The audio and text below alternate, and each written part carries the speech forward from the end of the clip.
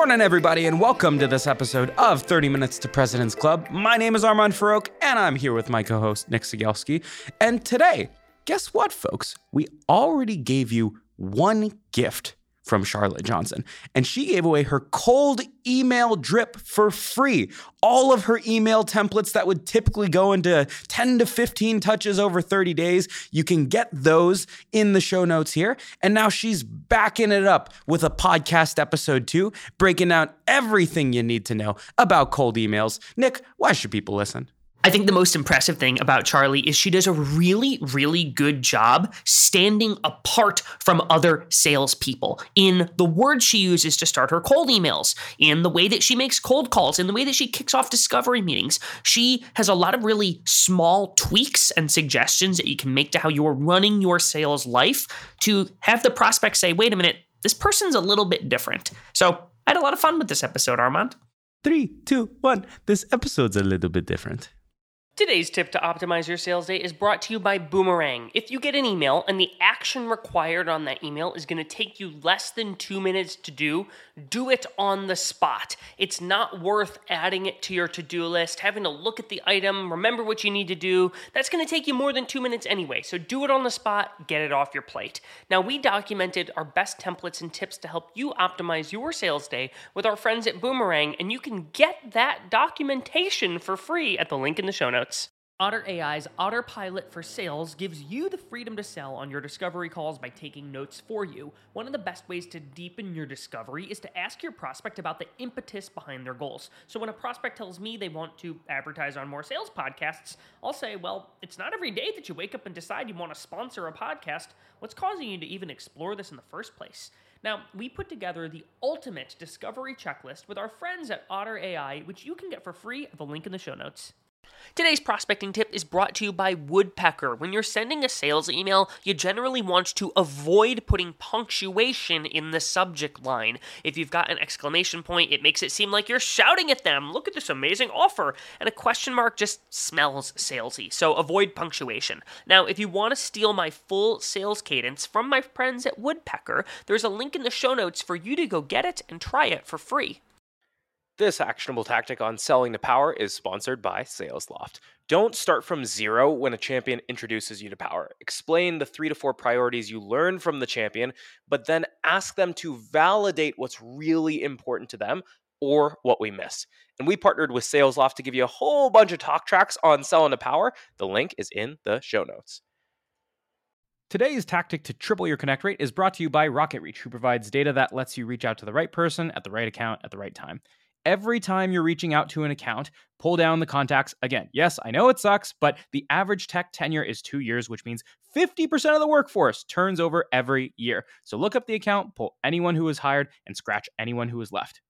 And one way you can pull verified and accurate data is with RocketReach. So if you like this, check out their toolkit on 8 ways to triple your cold call connects in the show notes.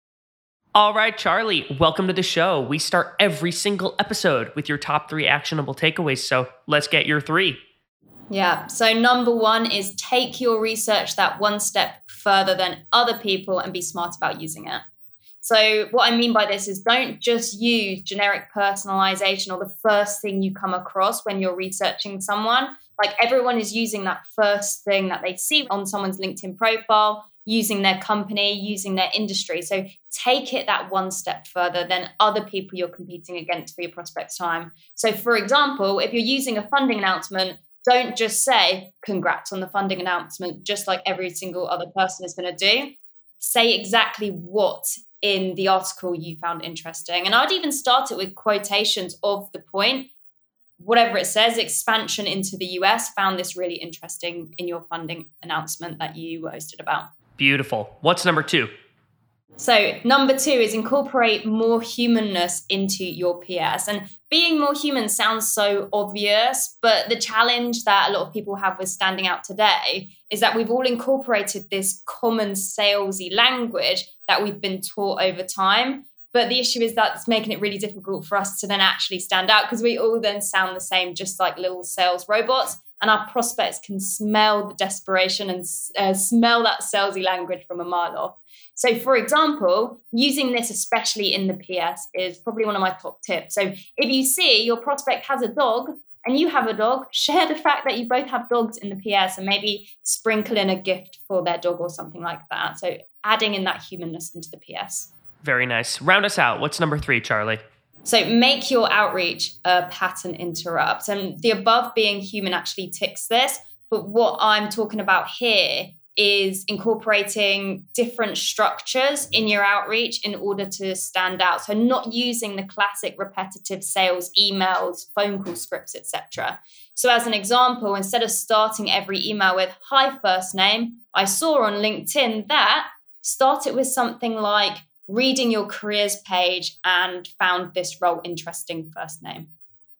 All right. So, Charly, a lot of emails that look exactly the same to me. It's like the same 2-word subject line. It always starts with "Hello, Armand," and then it typically goes into "Noticed that," some generic research. You do some things really unique to how you make that research pop out in an email, whether it's the preview text or the subject line, what have you. So let's say I have some cool piece of research, for lack of a better word. How do I make that pop out the moment it hits the inbox? I don't know why we don't just start emails with the personalization. I don't know why we have to start with "Hi, first name, I noticed that," and have it really long-winded. And the only reason I kind of thought about this is because when I read my own emails, I get very uninterested very quickly. So I skim over my inbox and I quickly delete the ones that don't stand out. So I was like, well, actually, I'm probably doing this in my prospects' inbox as well. So how can I stand out? So one of the things that I do is that I actually front load the personalization. I don't even put "Hey, first name." I will literally say what I found interesting. And I'll try not to use words like "I noticed that" or "I saw that," because everyone uses that. So one of my favorites is starting it with words like "browsing on the SDR role you're hiring for, first name." And then I add their first name at the end. Because if you look at your inbox, everything says "Hi, first name, hi, first name, hi, first name." So mine, when I'm saying "browsing on your SDR role you're hiring for, first name," instantly just stands out. And that small little difference really kind of makes a difference.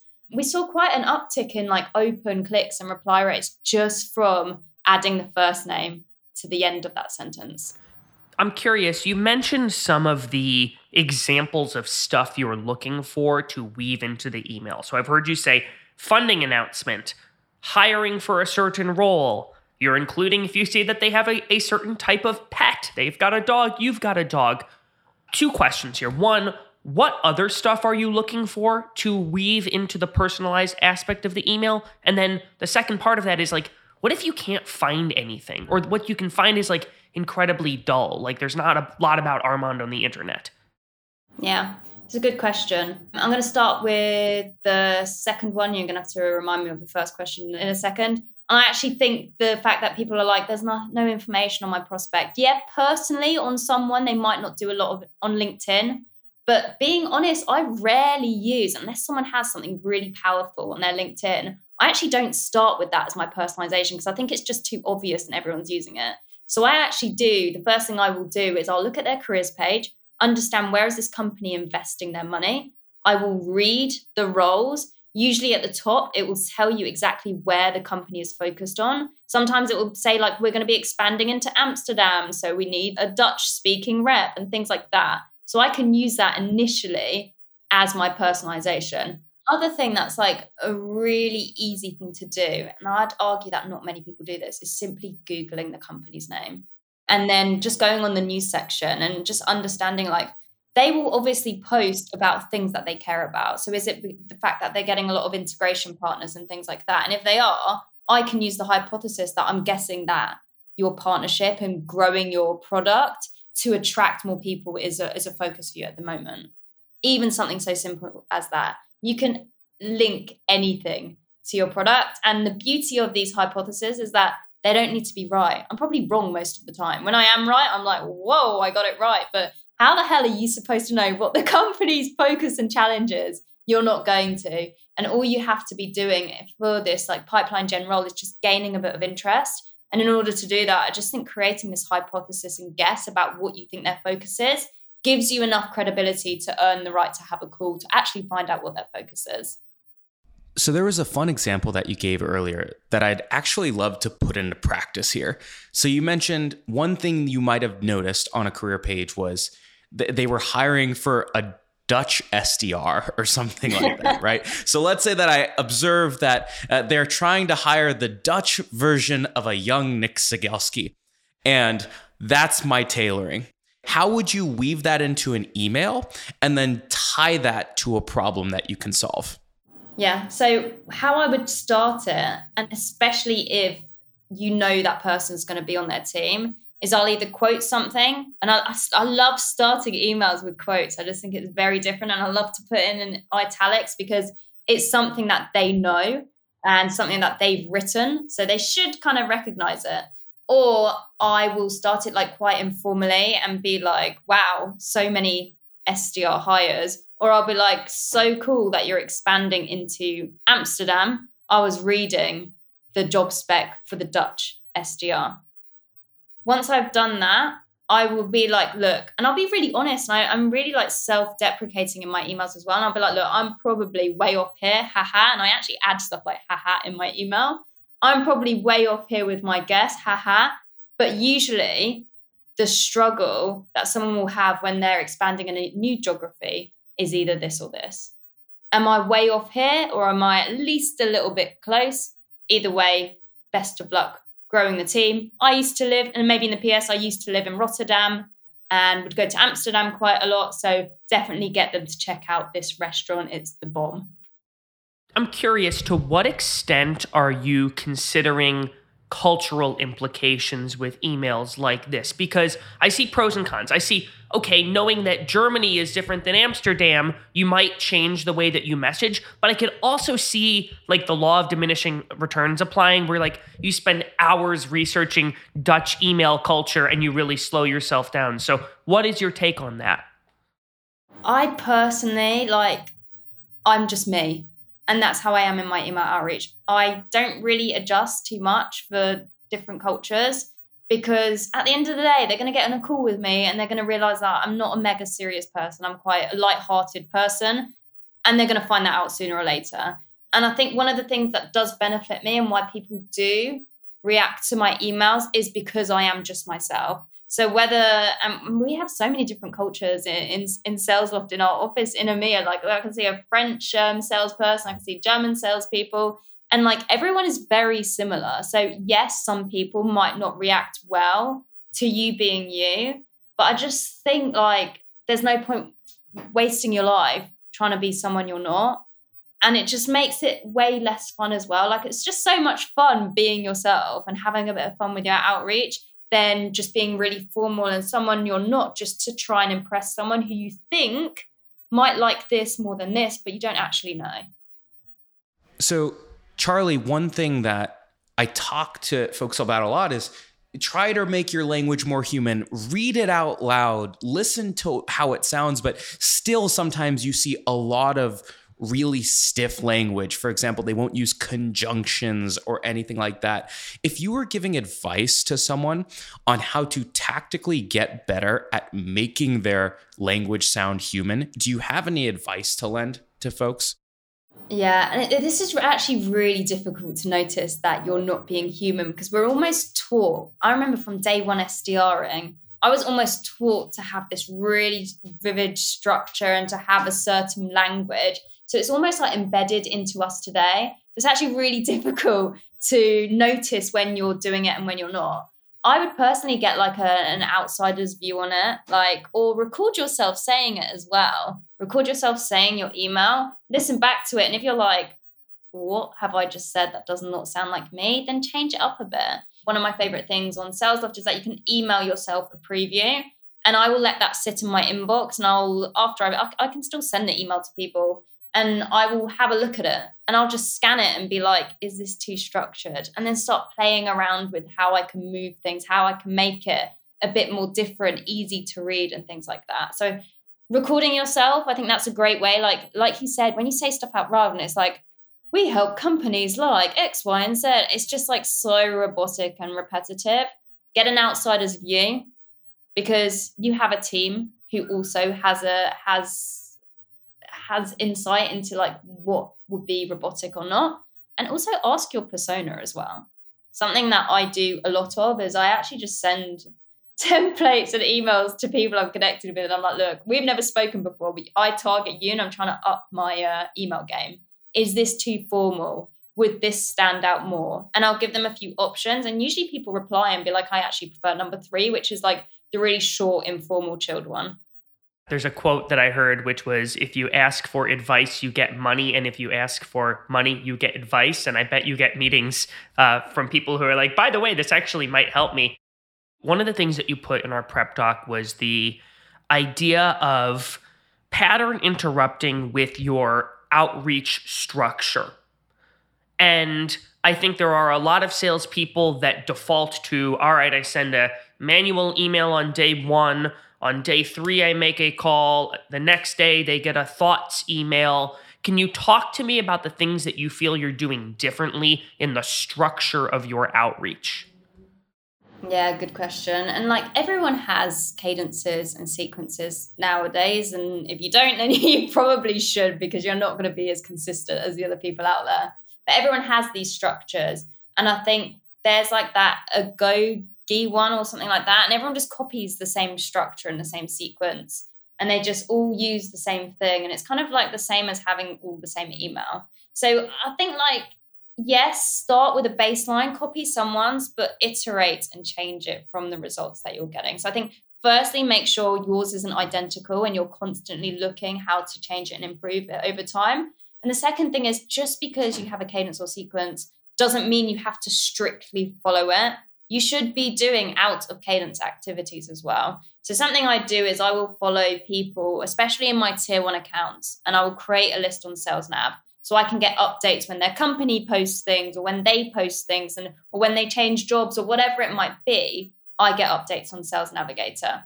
And then I will do out of cadence activities from those triggers that I'm receiving from LinkedIn. So if they've just had a funding or they've been promoted or something like that, I'm not going to wait for them to get into the next step of my sequence or my cadence. I'm going to give them a call, or I'm going to send them an email, or I'm going to send them a reach desk or Sendoso. And I'm going to do those out of cadence steps, which in my opinion are just as valuable as the ones you're doing within your cadences.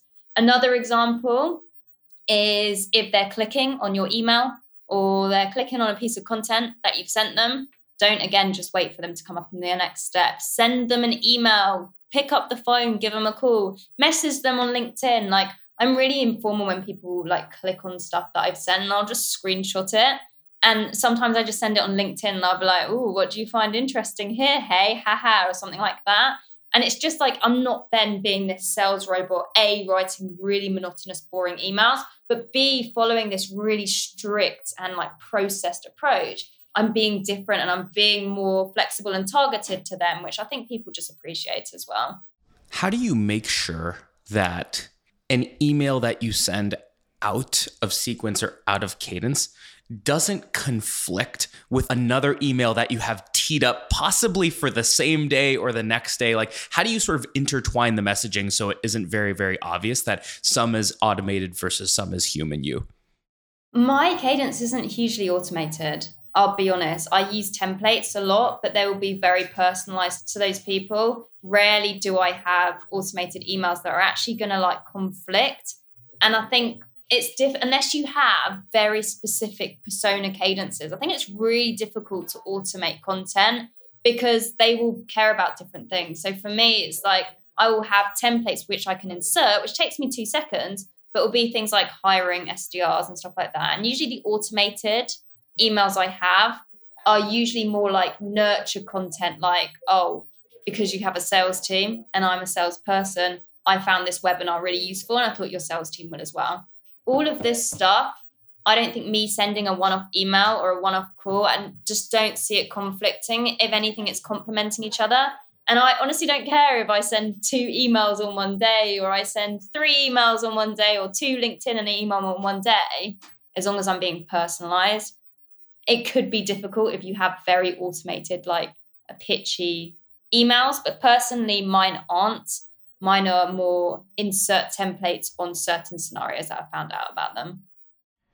So my guess is, even though you're suggesting that we don't copy paste the same number of steps, mix of the steps, what have you, my guess is you probably still have some general guidelines for yourself on how much you space out touches and what the mix of those touches are between video, email, LinkedIn, cold calls, etc. So do you have any general rules of thumb? If someone's building out a drip over 30 days, how much spacing and how they should mix in different types of touches? I think in the first 5 days, you can be a lot higher with like the amount of content you send. Like, so for example, on day 1, do three steps, like get your name known.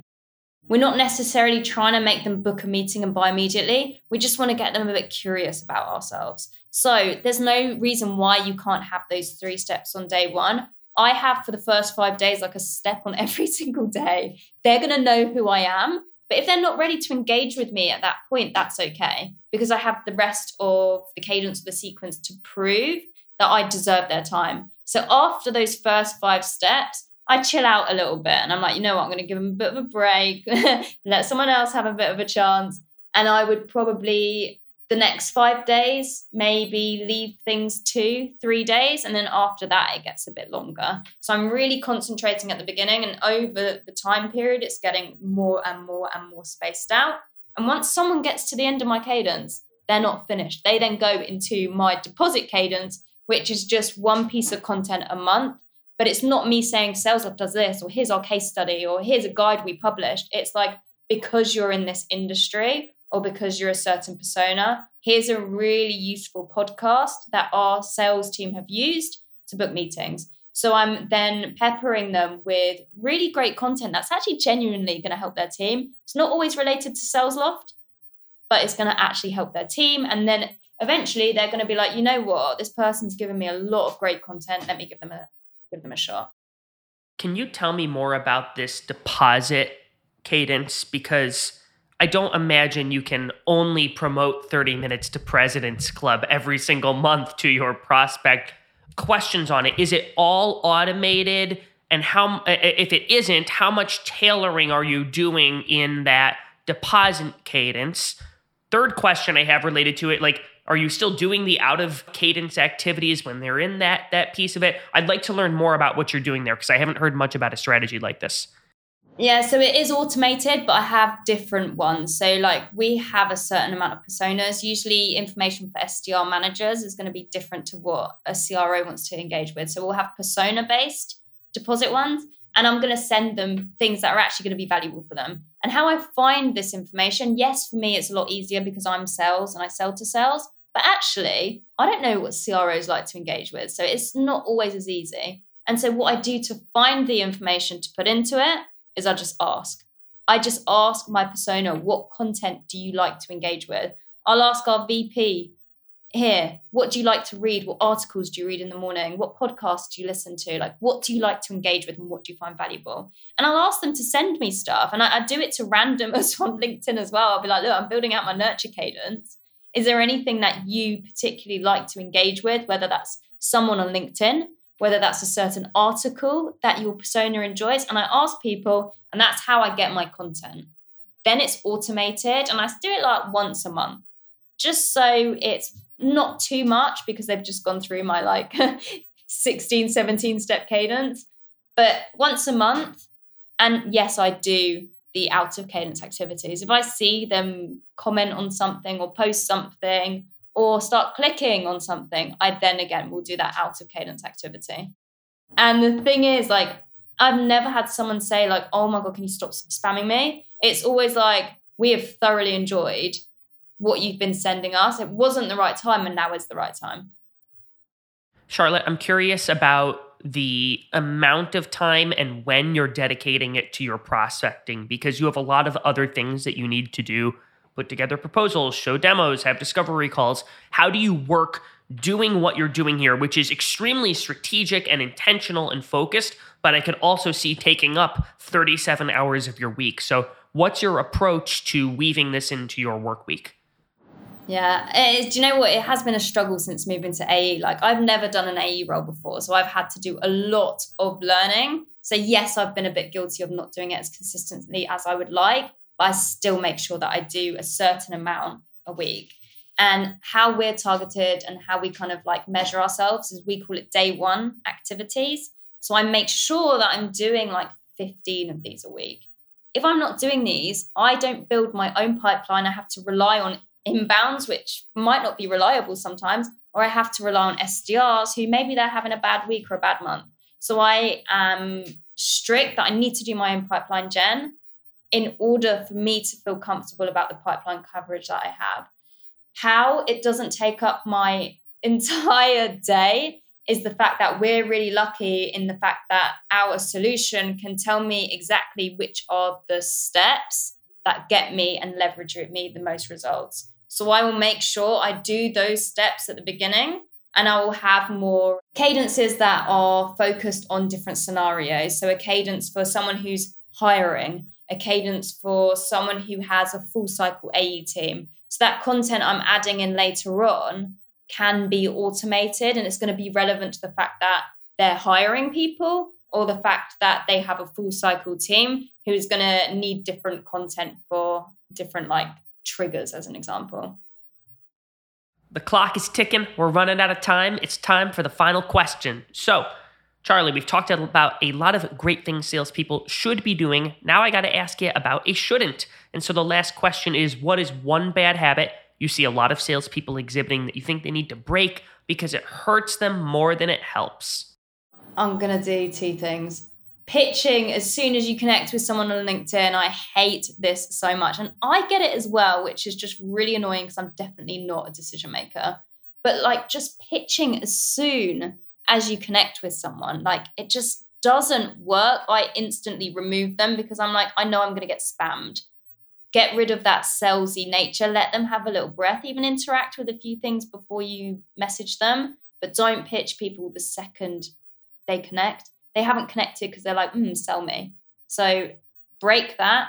And the other thing is like, try not to use such automated and templated emails within your cadences. Like I've seen some of the stuff that our managers get, and it's just so obvious that it's templated. So try and make sure that if you are using templates, you're being creative and you're inserting templates that are relevant to their scenarios, not just, I'm guessing that pipeline is a focus and Salesloft helps 10 times pipeline. It's just so obvious it's salesy and no one's going to reply to it. So stop with the templated, boring emails.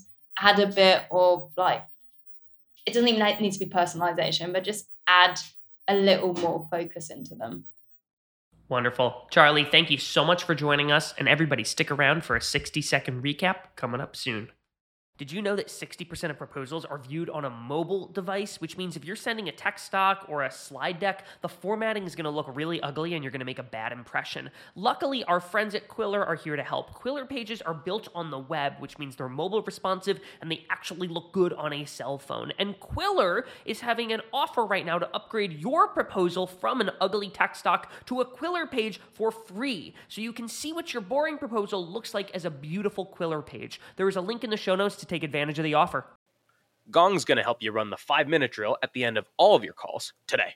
At the end of a call, pressure test the prospect with 3 questions. Number 1, do you want to buy? If the answer is no, why set a next step at all? Number 2, when do you want to buy? If it's tomorrow, we got to move fast. Number 3, how do you buy? Based on the first 2 answers, I can now adequately decide if and how I set a next step. And this was stolen from the Gong 30 MPC 90-minute masterclass, and you can steal it too in the show notes. Today's sales email tip is brought to you by Lavender. If you want to get more replies to your sales emails, try removing exclamation points and question marks from your email subject lines. They cause open rates to plummet. Instead, make the subject line feel internal. It should be short, 1 to 3 words, and it should showcase the topic of the email, but also be about them. We sat down with Lavender and built a sales email framework guide with emails for every step of your sales process, and there is a link in the show notes to get it for free. Your top 4 takeaways from this episode with Charly Johnson include: number 1, don't start your emails with "hi, name" or "noticed that." That's junk filler text that clutters your preview view. Instead, just lead immediately with the research, ideally a quote from your research. Number 2, try to research where they're spending their money. That means things like job postings, funding announcements, etc. But don't just say like, "Hey, noticed you raised a round." Literally put a quote from the job posting or a quote from the funding announcement in your email. Number 3, stop speaking like a robot. Use human language. I know that sounds really theoretical. One fun tactical example was, "I'm probably way off base in my guess here. Haha." That is literally what Charlotte is putting inside of her emails, and you can do the same. And then lastly, number 4, if they are clicking on your email, if they're popping into your sales nav feed, or if they're breaking in the news, email them. Don't worry about breaking all the other steps in your cadence or your sequence or whatever you're doing. Don't worry about breaking that up. Just send them a note, one off outside of the drip. Alrighty, Nick, how can people help us off here? Direct your eyes and your mind and your thumbs or your mouse to today's show notes, because we are giving away Charly's drip campaign. Yes, for free. All you got to do is follow the link and download it, and you will be booking more meetings with a lot less effort. Thanks for listening. We'll see you all next week on 30 Minutes to President's Club.